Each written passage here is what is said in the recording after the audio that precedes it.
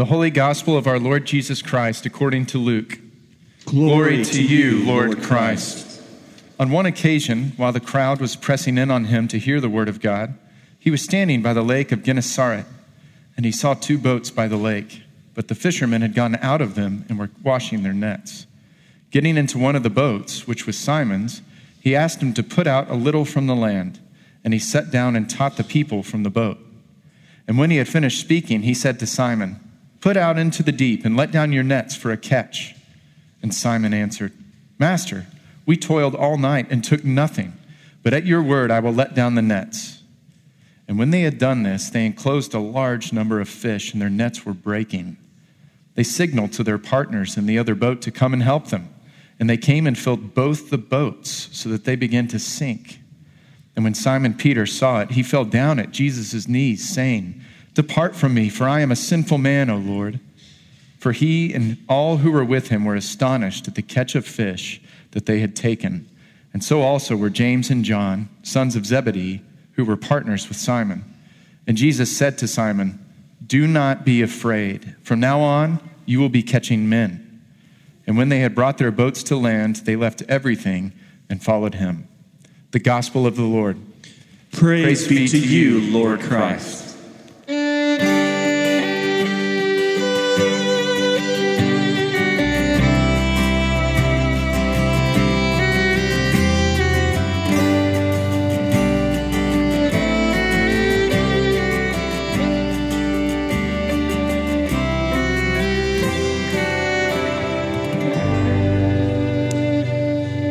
Morning, everyone. I'm going to pray for us.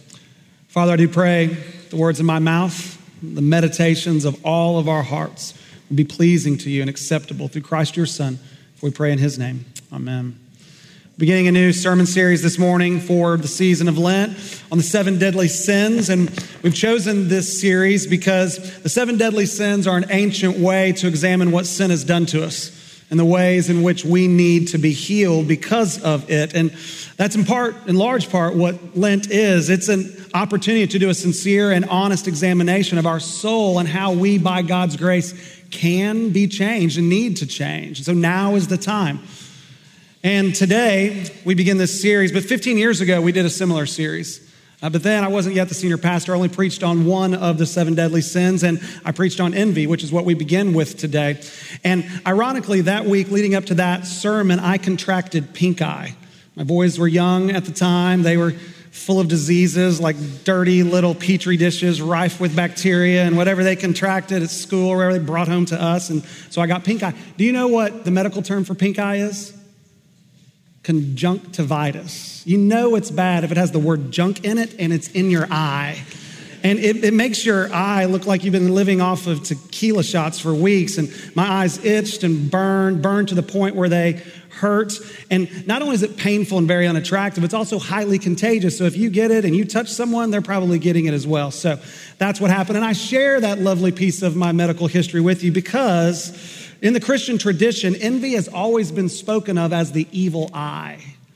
Dante, in his work, Purgatory, he depicts the envious as being punished by having their eyes sewn shut with iron cords so that they can't look upon anything, because in life, they refuse to look upon anything that was good, beautiful, true, or right if it didn't belong to them. Because envy is a sickness of the eye. It refuses to look on anything that's good, joyful, pleasurable, if it is superior to it. Jesus speaks about it because it's deadly. You remember when he said the eye is the lamp of the body? So if your eye is dark, then how great is the darkness within you? And so we have to ask ourselves this morning, are our eyes sick right now?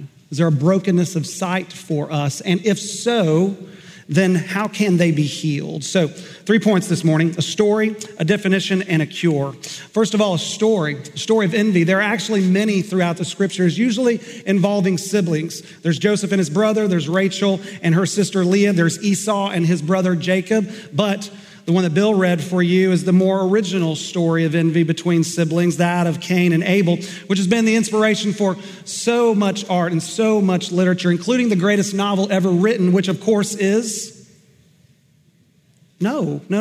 East of Eden by John Steinbeck. If you thought or said anything else, you're wrong. East of Eden. And what happens there is that Charles Trask is the Cain version there for John Steinbeck. And he doesn't kill his brother, but he drugs him. And he takes his wife to bed at the very beginning of the novel, which in many ways is worse than death. Here, Cain is the firstborn. And notice what Eve says of him. She says, I've gotten a man from the Lord. The name Cain and the word gotten in Hebrew are very, very similar, leading many scholars to think that Eve is naming her firstborn son here. The man from the Lord is here. I've got him. I've got him who? We have to go back just one chapter to Genesis 3 and remember the curses pronounced by the Lord, not only upon Adam and Eve, but especially upon the serpent. Remember what he said to the serpent. Cursed are you, and from Eve one will come who will crush your head. You will strike him at the heel, but he will crush your head. In other words, there's going to be one who comes from Eve, and he is going to undo all of your works, all of the works of Satan, of sin and death, to undo them all and to set everything right. And Eve thinks she's got him in Cain. But it's not Cain. Cain isn't the one to undo the works of the serpent, but to welcome them and to be overwhelmed by them. Abel, the younger brother, is a shepherd, and in due course they both bring offerings to the Lord. They bring sacrifices because any and all worship is sacrificial. God cannot be approached and is never approached without a sacrifice. What we do here today is sacrificial. We bring a sacrifice. And so Abel brings a sacrifice, as does Cain. But Abel's is accepted and Cain's is not. And why? Well, verse 3 and 4 tell us. And it's not because Cain brought crops. He was a farmer. It's not that. And Abel brings the lamb. That is not the distinction. Verse 3 says that Cain brought an offering. But Abel, in verse 4, it says that he brought the firstborn of his flock and the fat portions, which sounds strange to us. We don't really understand what the point is there because we are accustomed to eating what type of meat? Lean meat. But what does fat do to meat?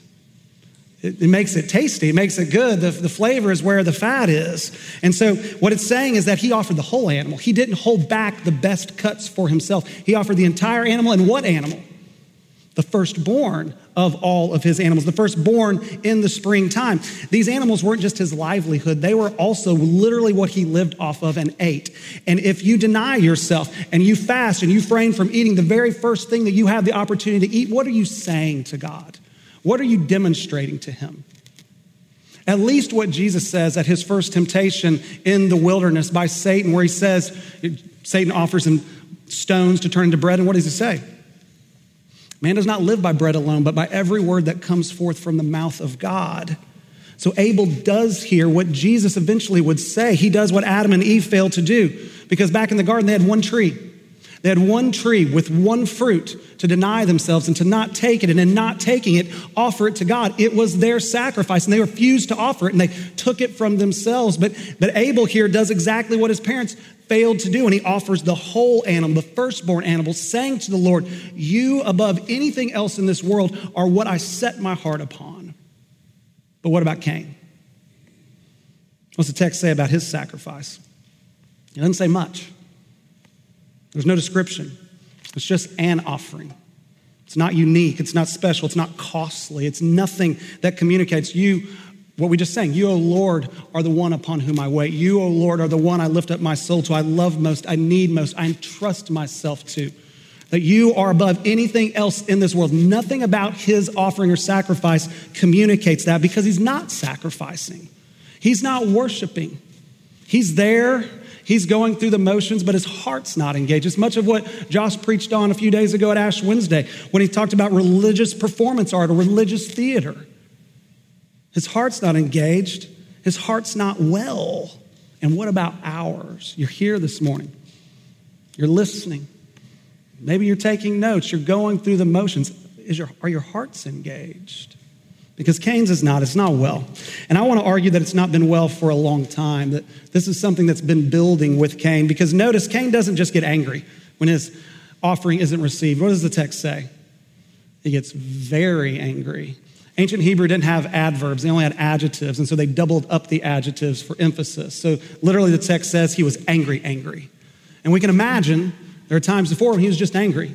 Something like this happened, maybe repeatedly, multiple times, and he was angry. But here, It's like a corner has been turned. It's like a dam has broken within Cain, and he's very angry. And also notice that the Lord speaks about sin in relation to Cain in a way that he doesn't speak about it in relation to Abel. He says to Cain, sin is crouching at the door. It's this image of a lion waiting outside, crouched, ready to pounce the second that he walks out. Now, in one sense, that's true of us all the time. As I often tell you, sin is this alien, invasive spiritual power that seeks like a lion to tear apart whatever it is that God has joined together. And it's like this cancer that's been released upon our world. It dwells within the world, but it dwells within us. And if it's not resisted, if it's not contradicted, it will grow, will metastasize within us and eventually take over all of us and overwhelm all of us. And it seems like that's the point where Cain has reached. That over time, it's grown and it's grown and it's grown, and now it's zeroed in on him. Its desire is especially for him because he's at that point where it will almost take him over. In other words, this is his last chance.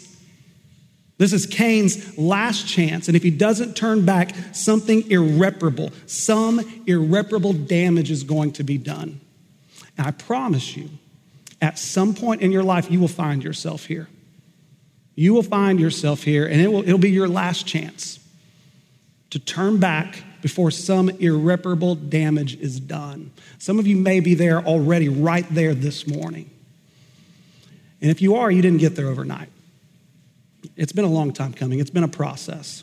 Because there's a difference between acts of sin, individual acts of sin, and vice. And we need to know the difference. In fact, it's one of the reasons that we're doing this series. Because the 7 deadly sins as a title is not technically correct. Because envy, vainglory, sloth, greed, anger, gluttony, lust, they're not labels for individual acts of sins. They speak about and describe habituated ways of being. There are 7 ways in which sin works, and then we respond. And it works, and we don't give in, and it works, and we relent, and we give ourselves over to it time and time again until what it is that sin is leading us to do becomes reflexive in us. It becomes second nature to us. In the sense like if you tell a lie, and then before too long you tell another one, and then you tell another one, and another one. Before too long, after telling so many lies, you don't just tell lies every now and then, you are a liar. That's a vice. And I often tell you, we start by choosing sin, but before too long, it chooses us. It's like skiing down a mountain. Remember? This is my constant, continual illustration for you with this. The first time down a mountain, a fresh powder day, the first time down, you'd carve the path. You choose your path. But after the end of the day, after the end of the season especially, after hundreds, if not thousands of people have skied down the mountains, paths get carved, moguls get built, and you don't choose your path. The mountain chooses for you. It directs your path. That's a vice. And that is Cain. And so what about us? What about you? What about me? Here's a definition. Point 2. Because Cain isn't simply desired by sin, he's also envious. Envy is sorrow over another's good. Sorrow over another's good. And that's what we see here in Cain, because the text says that his face fell. He becomes sad. And why? And it's not just because his sacrifice was rejected. In fact, that's not the first thing the text tells us. The first thing it says is that Abel's was accepted. Literally, the text says the Lord saw Abel and saw his sacrifice. But Cain and his offering he saw not. And so Cain's face falls. He becomes angry, but he also becomes very, very sad because Abel was accepted and he was rejected. And the two for him are inextricable. Because for envy, it depends upon a conditional and a comparative view of life. The envious are those who measure self-worth and determine their identity comparatively. They perceive that they measure up and compare to others, and if they do so well, then they value themselves. Then they see and think of themselves as having honor and dignity and value. But if they don't, then they're nothing. When somebody else has greater value in their eyes, they have less value in their eyes. If somebody is winning, if somebody is succeeding, if somebody is flourishing and thriving, then they are losing because everything is comparative. Everything is competitive. And they hate themselves for it. They not only hate others, they hate themselves, and they become so sad because envy is sorrow over another's good. And I know no better illustration than the 1984 movie Amadeus. I don't know if you've seen this movie. It's a story of the relationship between two great 18th century composers, one you've never heard of, Antonio Salieri, and then, of course, the famous Wolfgang Amadeus Mozart. Salieri, as a young man, he prays that the Lord would make him a great composer and a great musician. And he says that he will dedicate his entire life to the Lord. He'll live a life of celibacy if the Lord would just make him great. But then Mozart bursts onto the music scene in Vienna, and he has this unparalleled talent. And Salieri knows that there's no way that he can surpass Mozart in his talent and in the praise and the attention that he's getting. And so because he can't surpass him, he decides that he's going to destroy Mozart's life, and he does. And Mozart dies. And he becomes grief-stricken over his role in his death. And so he, Salieri, tries to commit suicide. And the opening scene of the movie is him trying to commit suicide, which doesn't succeed in. And then a priest comes to hear his confession about why he tried to commit suicide. And as the priest approaches, he's playing the piano, Salieri is. And the priest approaches and he says, Salieri says, do you recognize this piece? And he plays it. And the priest says no. So he plays another piece. The priest doesn't recognize it. Plays another piece. The priest doesn't recognize it. They're all his pieces. And then he says, oh, do you recognize this one? And he plays it. And the priest says, oh, of course. I didn't know that you wrote that piece of music. And immediately Salieri's face falls. It's filled with bitterness and anger. And he says, I didn't. That was Mozart. And he hates Mozart. But he hates himself even more because he couldn't surpass Mozart. Because everything is ranked for the envious. For the envious, everything and everyone exists on a ladder, and you're either climbing up and surpassing people on the ladder or you're falling down on it. And if you can't climb past them, if you can't be better, more gifted, more successful, more beautiful, more beloved, then you're nothing. And if you can't destroy them, if you can't pull them down beneath yourself, then you will just destroy yourself. Because envy is the worst of the vices. It's the worst. Because it has no gratification. Greed has its possession. Gluttony has its consumption. Wrath has its revenge. Lust has its pleasure. Sloth has its repose. Vanity has its applause. But all envy has is its sorrow over another's good. And so are you envious? If you're single and you want to be married, does it hurt? Does it hurt at least a little? Secretly hurt? Something you'd never tell anyone when somebody else gets engaged and you don't? Or if you're trying to get into a certain university, is it hard to be happy for someone who gets in and you don't get in? Or you simply feel less valuable, less good at whatever you do around someone who's truly successful, or less valuable, less beautiful if you're around someone that's truly beautiful? And do you talk about them behind their backs? Say little snide, slightly slanderous, unkind, belittling things behind their back? Rebecca DeYoung, in her excellent book, Glittering Vices, says that the envious usually operate this way. They operate in passive-aggressive, indirect, kind of backstabbing sort of ways because envy is always accompanied with a sense of powerlessness. And so there's no open or direct attack on others. It's always sly. It's always subtle. St. Augustine agrees with her. A long, long time ago, he said, he gave, in his confessional manual, he listed all these different ways that envy shows itself. He says, even feeling offended at others' talents, like you personally feel wronged when you see someone else who is great. That's envy. Or pleasure at another's difficulties or distress. Something bad happens to someone, you feel a little bit of pleasure in it. That's envy. Or reading false motives into other people's actions and words for no reason. Or belittling others. Or making false accusations against others. Or gossip in any form, initiating it, collecting it, and listening to it, receiving it, or furthering it, retelling it, that's envy. Arousing suspicion and antagonism at people, scorn for other people's abilities, scorn and ridicule because someone's just good at something, or teasing, bullying, ridicule, prejudice in any form. Prejudice against those that you consider inferior, or prejudice against those that consider you inferior, or prejudice against anyone who threatens your security or position. It's all envy. And so what about you? Are you envious? If you are, here's the cure. Point 3. This is it. The only cure for the evil eye. And that is we have to gain a new way of seeing. We have to gain a new way of seeing ourselves and seeing others. We have to gain a new way of ascribing self-worth, one that's not comparative, one that's not competitive with others, one that doesn't ascribe worth and value and dignity in any way except that way which is unconditional and truly gracious. And in order to do that, we have to look at something new. We have to stop looking at ourselves. We have to stop looking at others. We have to gain a new object upon which to gaze that might captivate us and enthrall us. And that's exactly what happens with Peter here in our gospel reading from Luke 5. Because Peter's not a good man. I know he's a disciple. I know he becomes an apostle, but he's not a good man. In his own words here, he tells Jesus, "Depart from me, for I'm a sinful man." And apparently he's not a very good fisherman either, because he fishes all night and catches nothing. And so morally not good, vocationally a failure, poor, uneducated, and ethnically Jewish, meaning conquered and marginalized. And so Peter doesn't have much to be proud of. Not much at all. Proud in the best sense of the word. Like the Avett Brothers song, A Perfect Space, where they sing, "Pride like my mother had, not the kind in the Bible that turns you bad." Good pride. Like, what does Peter have to be proud of? Not much. And some of you are sitting here this morning thinking, I don't have much.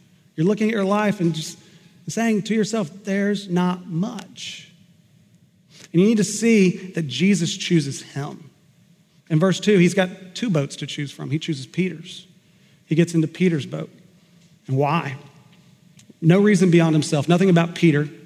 Jesus chooses Peter because Jesus wants Peter. He wants to be in Peter's boat. He wants to be in Peter's boat so he can get into Peter's life. It's truly unconditional. It's utterly gracious. And what is it that Peter must do to finally truly begin to see Jesus? He has to push out into the deep. That's what Jesus tells him to do. Because it's out in the deep waters of life, in the places and the areas where he's already failed, toiling all night, catching nothing.